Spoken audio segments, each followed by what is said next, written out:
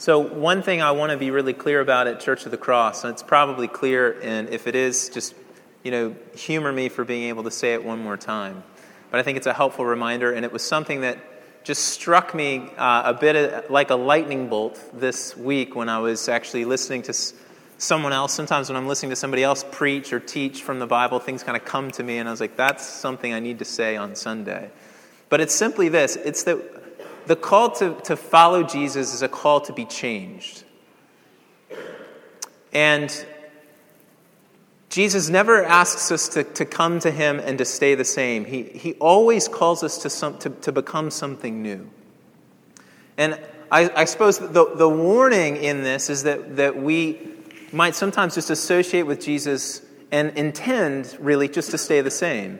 And intend to keep, to compartmentalize, to put Jesus in sort of one place of our lives and then just to go on about life as we seem to think it should be lived. And we just kind of come with a casualness, and it's the other things in the world that shape us and form us.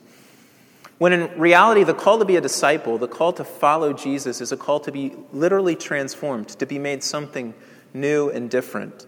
It's a call to be like Jesus, ultimately. And it's in the broader context of that call to follow Jesus that this sermon that we've been looking at for many weeks, and we've got a few more weeks to go in Luke 6, it's in that context that we hear these words of Jesus, because Jesus in this sermon is actually saying to his followers, or saying to the people of Israel, he's saying, if you're a part of my kingdom, this is what you will be like. You'll end up becoming like this. You will literally be changed, and you will begin to live in a new way. So these words that he's giving us, which have been radical, they've been challenging. We've talked about loving our enemies, doing good, giving with no expectations of return. We've talked about a lot of these things that are pretty extreme. But Jesus is saying, if you come and if you associate with me, this is how you will begin to live. You'll be transformed. So, in other words, what I said, when we're called to Jesus, we're called to be transformed. Jesus, in this sermon, is saying the same thing. This is what you're called to be like. Not just to stay the same, as you would always be, but to literally be changed into something else. So, painting that picture, then, we're going to hit these two verses, verse 37 and verse 38. I'm just going to read them again. Judge not, and you will not be judged. Condemn not, and you will not be condemned. Forgive, and you will be forgiven. Give, and it will be given to you. Good measure, pressed down, shaken together, running over, will be put into your lap. For with the measure you use, it will be measured back to you. Two prohibitions, followed by two commands, followed by an explanation of the principle of these short verses. Now, this is not a brand new theme that's being introduced in these two verses tonight. He's in a way, he's kind of tying together some of the things that have already come before this text that I just read to you. But he is once again painting a picture of the life of his followers and showing us what it is to look like. So these two prohibitions: don't judge and don't condemn. And then these two commands: to forgive and to give. How many of you have been talking to somebody about your Christian faith and maybe making a statement about what you believe God has revealed, and the person sitting across the table from you says, wait a minute. Doesn't the Bible say, judge not, lest ye be judged?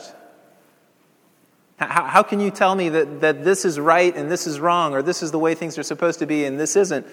Doesn't the Bible say this? I think it's actually probably one of the more quoted verses of the Scriptures, perhaps not all that known, and certainly often and always quoted out of context. Judge not, and you will not be judged. What are we to make of that call to not judge? I just want to say clearly that this call not to judge is not the call of our culture to tolerance in the way that our culture calls us to tolerance. By which I mean that we forego any kind of statement or opinion about the relative value of someone or something or some way of life in order to equally affirm every different option, every different way as equally valid. This is really the way of our culture. This is kind of the idol of our culture. It's this thing that we call tolerance. Now, of course, as followers of Jesus, we're called to be tolerant.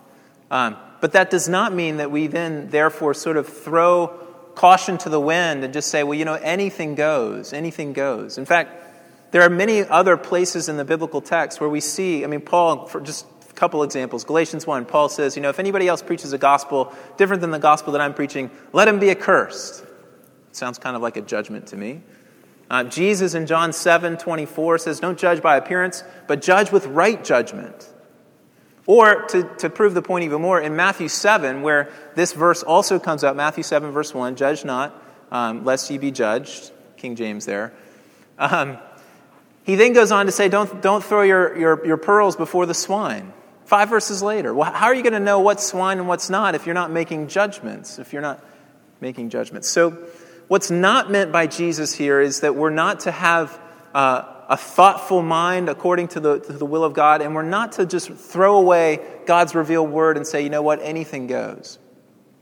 So I don't want you to leave here and think, well, really what Jesus is saying is I'm not supposed to go up to anybody, maybe especially anybody I love, and say, you're living the wrong way. Or to go up to, maybe just to go up to somebody who's thinking about committing adultery and say, I don't know what to say to you. That's not the call that Jesus is giving here. It's something different. Let me flip it on its head for just a moment and see if this helps to shed some light on all 4 of these things, actually, that Jesus is commending as the way of life of the people in his kingdom. When we judge someone,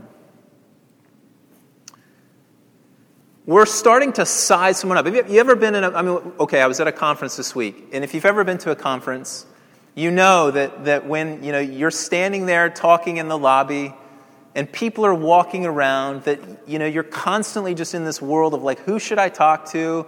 You're kind of talking to the person in front of you and you're looking over their shoulder at the same time to see if somebody else is coming by that you'd rather be talking to. We all, so there's my heart, right? We all have these kinds of ways of sizing people up, don't we? You ever been standing there, a group of people walk in, and immediately you're making judgments in your mind about which person you'd really rather get to be around or talk to or spend time with, who's really worthy of your time. It may be based on prejudices that you have of their appearance or their race or their socioeconomic position in the world. It may be based on other things, maybe something that you've heard about them, et cetera, et cetera. But you're starting to line things up and to make a kind of pecking order of things. You're sizing people up. You're distinguishing. It's kind of what judgment is. It's to distinguish between certain kinds of things. And it's to start making differences of worthy and unworthy, better and not so good. Those kinds of things. You're measuring people up. And this kind of judging is, in many ways, is a prelude to disassociation, isn't it? As you begin to place judgments on people around you, part of your judging is in order to in some way, to cut certain people off or to push them away. It's a prelude to disassociation. So Jesus says, don't judge. Think back to verse 35 we looked at last week. Your heavenly Father is merciful even to the ungrateful and the evil. We get a picture there of a mercy without discrimination.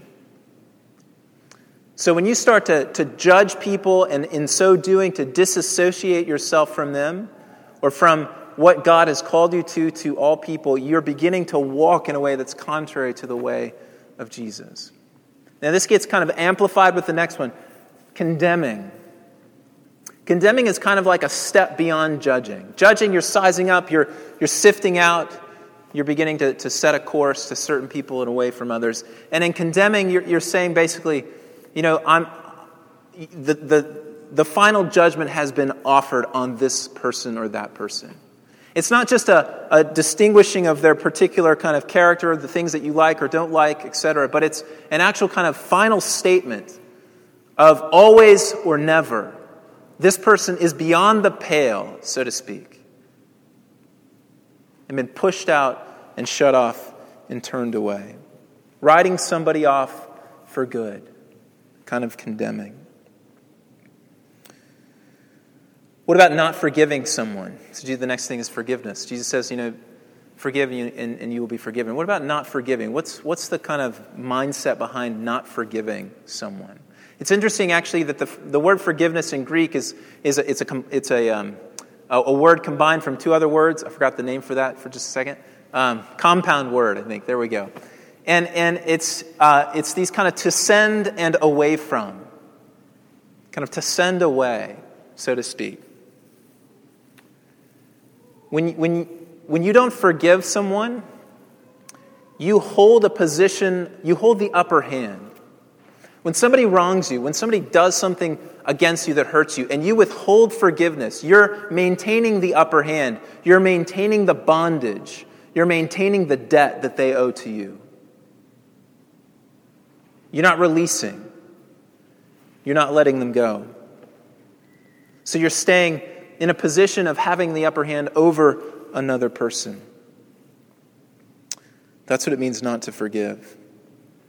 And then the last one, give, and it will be given to you. So to not give is something we've kind of looked at in the weeks past, but basically just to cling to your stuff and to be unaware or at least unaffected by the needs of those around you.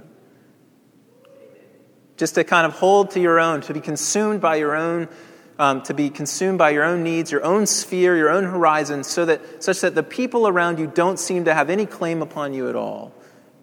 Withholding that clenched fist over and against the open hand.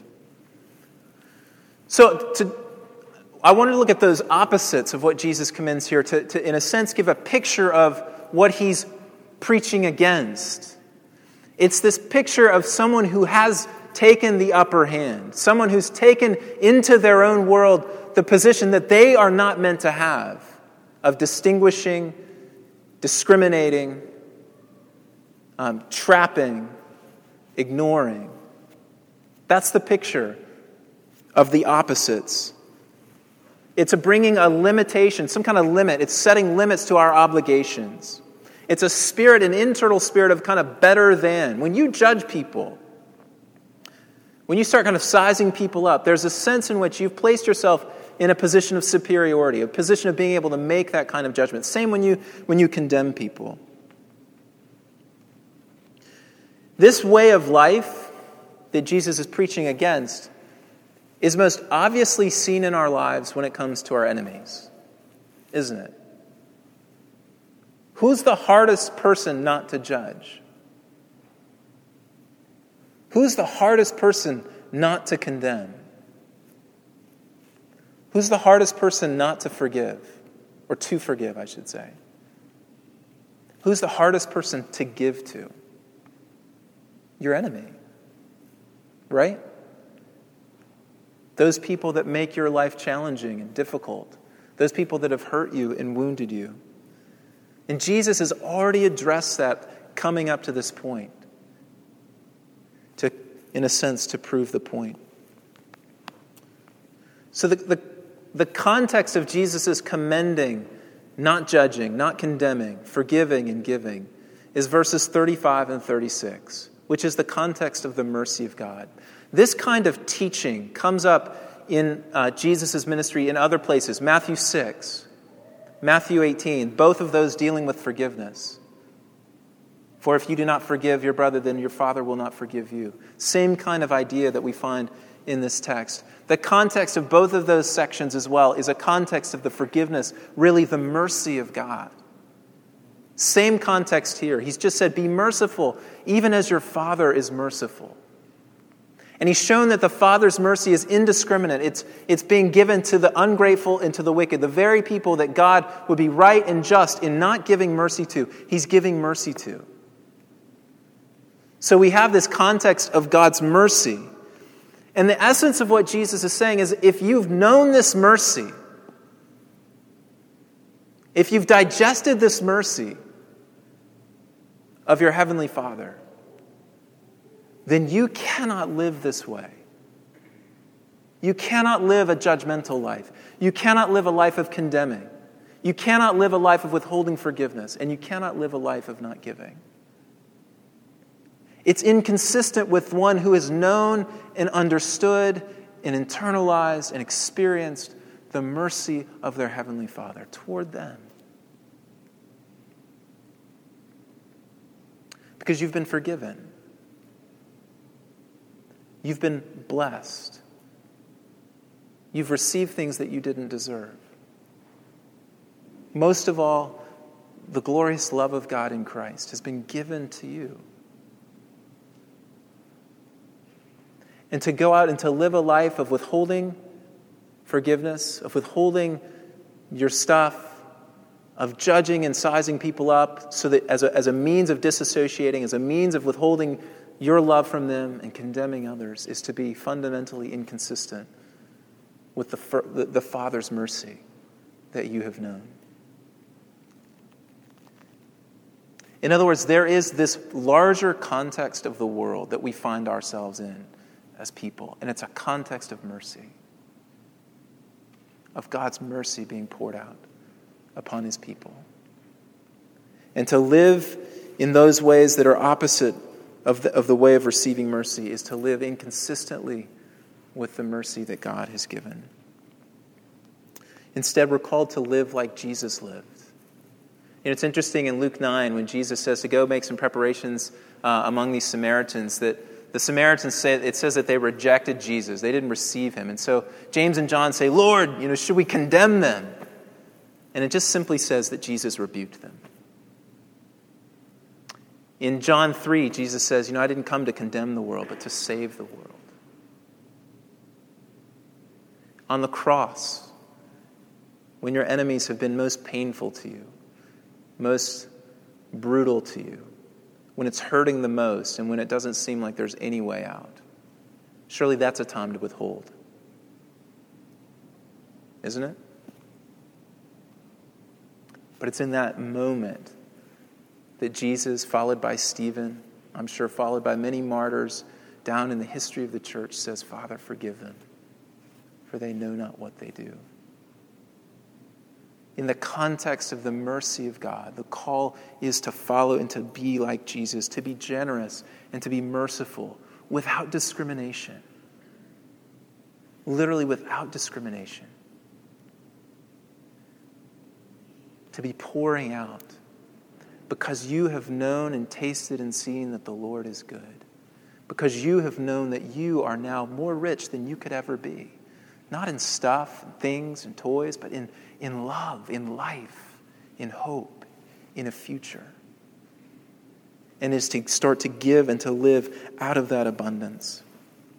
And as we do, what does it say in verse 38? It says, good measure, pressed down, shaken together, running over, will be put into your lap. This is an illustration from Jesus' day of going into the grain house and taking your measuring cup to buy some grain and handing it over to the guy who's standing at the big pile of grain. And he scoops out the grain, and more often than not, you'd get scooped a little bit short. It would be kind of just under, or there'd be air pockets in the cup, and you'd be given it back, and you wouldn't get a full amount. And instead, you get this picture of the one scooping out the grain, pressing it down, pushing as hard as he can with his might to pack as much in there, shaking it so all the air pockets go out, and then filling it to full so that it flows over, and then throwing it back into you so that it falls into the fold of your garment. Not only what's filling up and overflowing out of the cup, but what's now falling off into your garment. That's the kind of life-giving love and generosity and mercy that's being flowed back into you. That's the picture of a God who's literally a fountain of life, who's overflowing with life, pouring it out on you again and again and again and again. And would we try to bottle that up? Would we try to only give that to certain people in our lives? Would we try to be kind of hoarding of that kind of life? Or would we be these conduits for that life and that mercy to flow through us without discrimination to the people around us, and often and indeed the very people that drive us crazy, that hurt us, that wound us?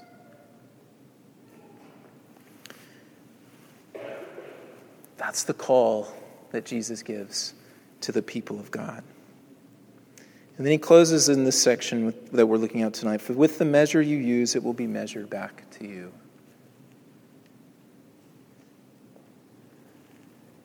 And this is a stern warning to the people of God. It's one that we need to hear in the church. It's one that we probably don't love to talk about. It seems in some ways a bit scandalous, but I think very clearly Jesus is using this to motivate, to remind us of this call to live in that fountain of life that is our Heavenly Father, to live in that way of generosity and life-giving. Because he says, if you're the grain guy and you're trying to put as many air pockets in, you're trying to kind of keep it as low as you can, and you're giving it to other people that way, if you're judging, if you're condemning, if you're sizing people up, if you're withholding forgiveness, if you're living in this stingy, miserly, self-centered kind of way, then what you're saying is that you want God to treat you in the same way.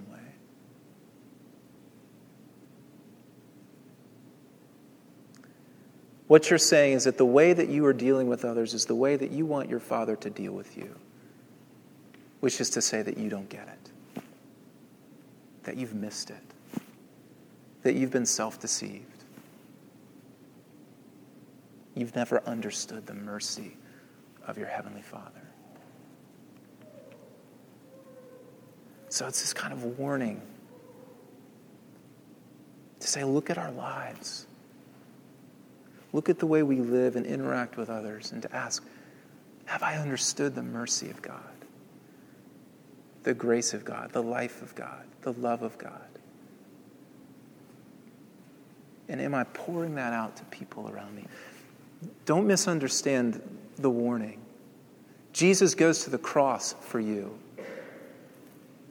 He goes to the cross for you because there will be times in your life this week when you will judge, and when you will withhold forgiveness, and when you will not reflect the life of your Father. But he goes there that you might know his forgiveness in the day-to-day of everyday life.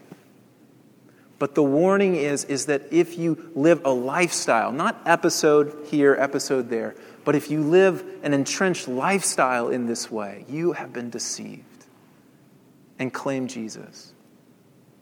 Because the people in my kingdom, they'll be like this fountain of life, indiscriminately flowing to the people around them.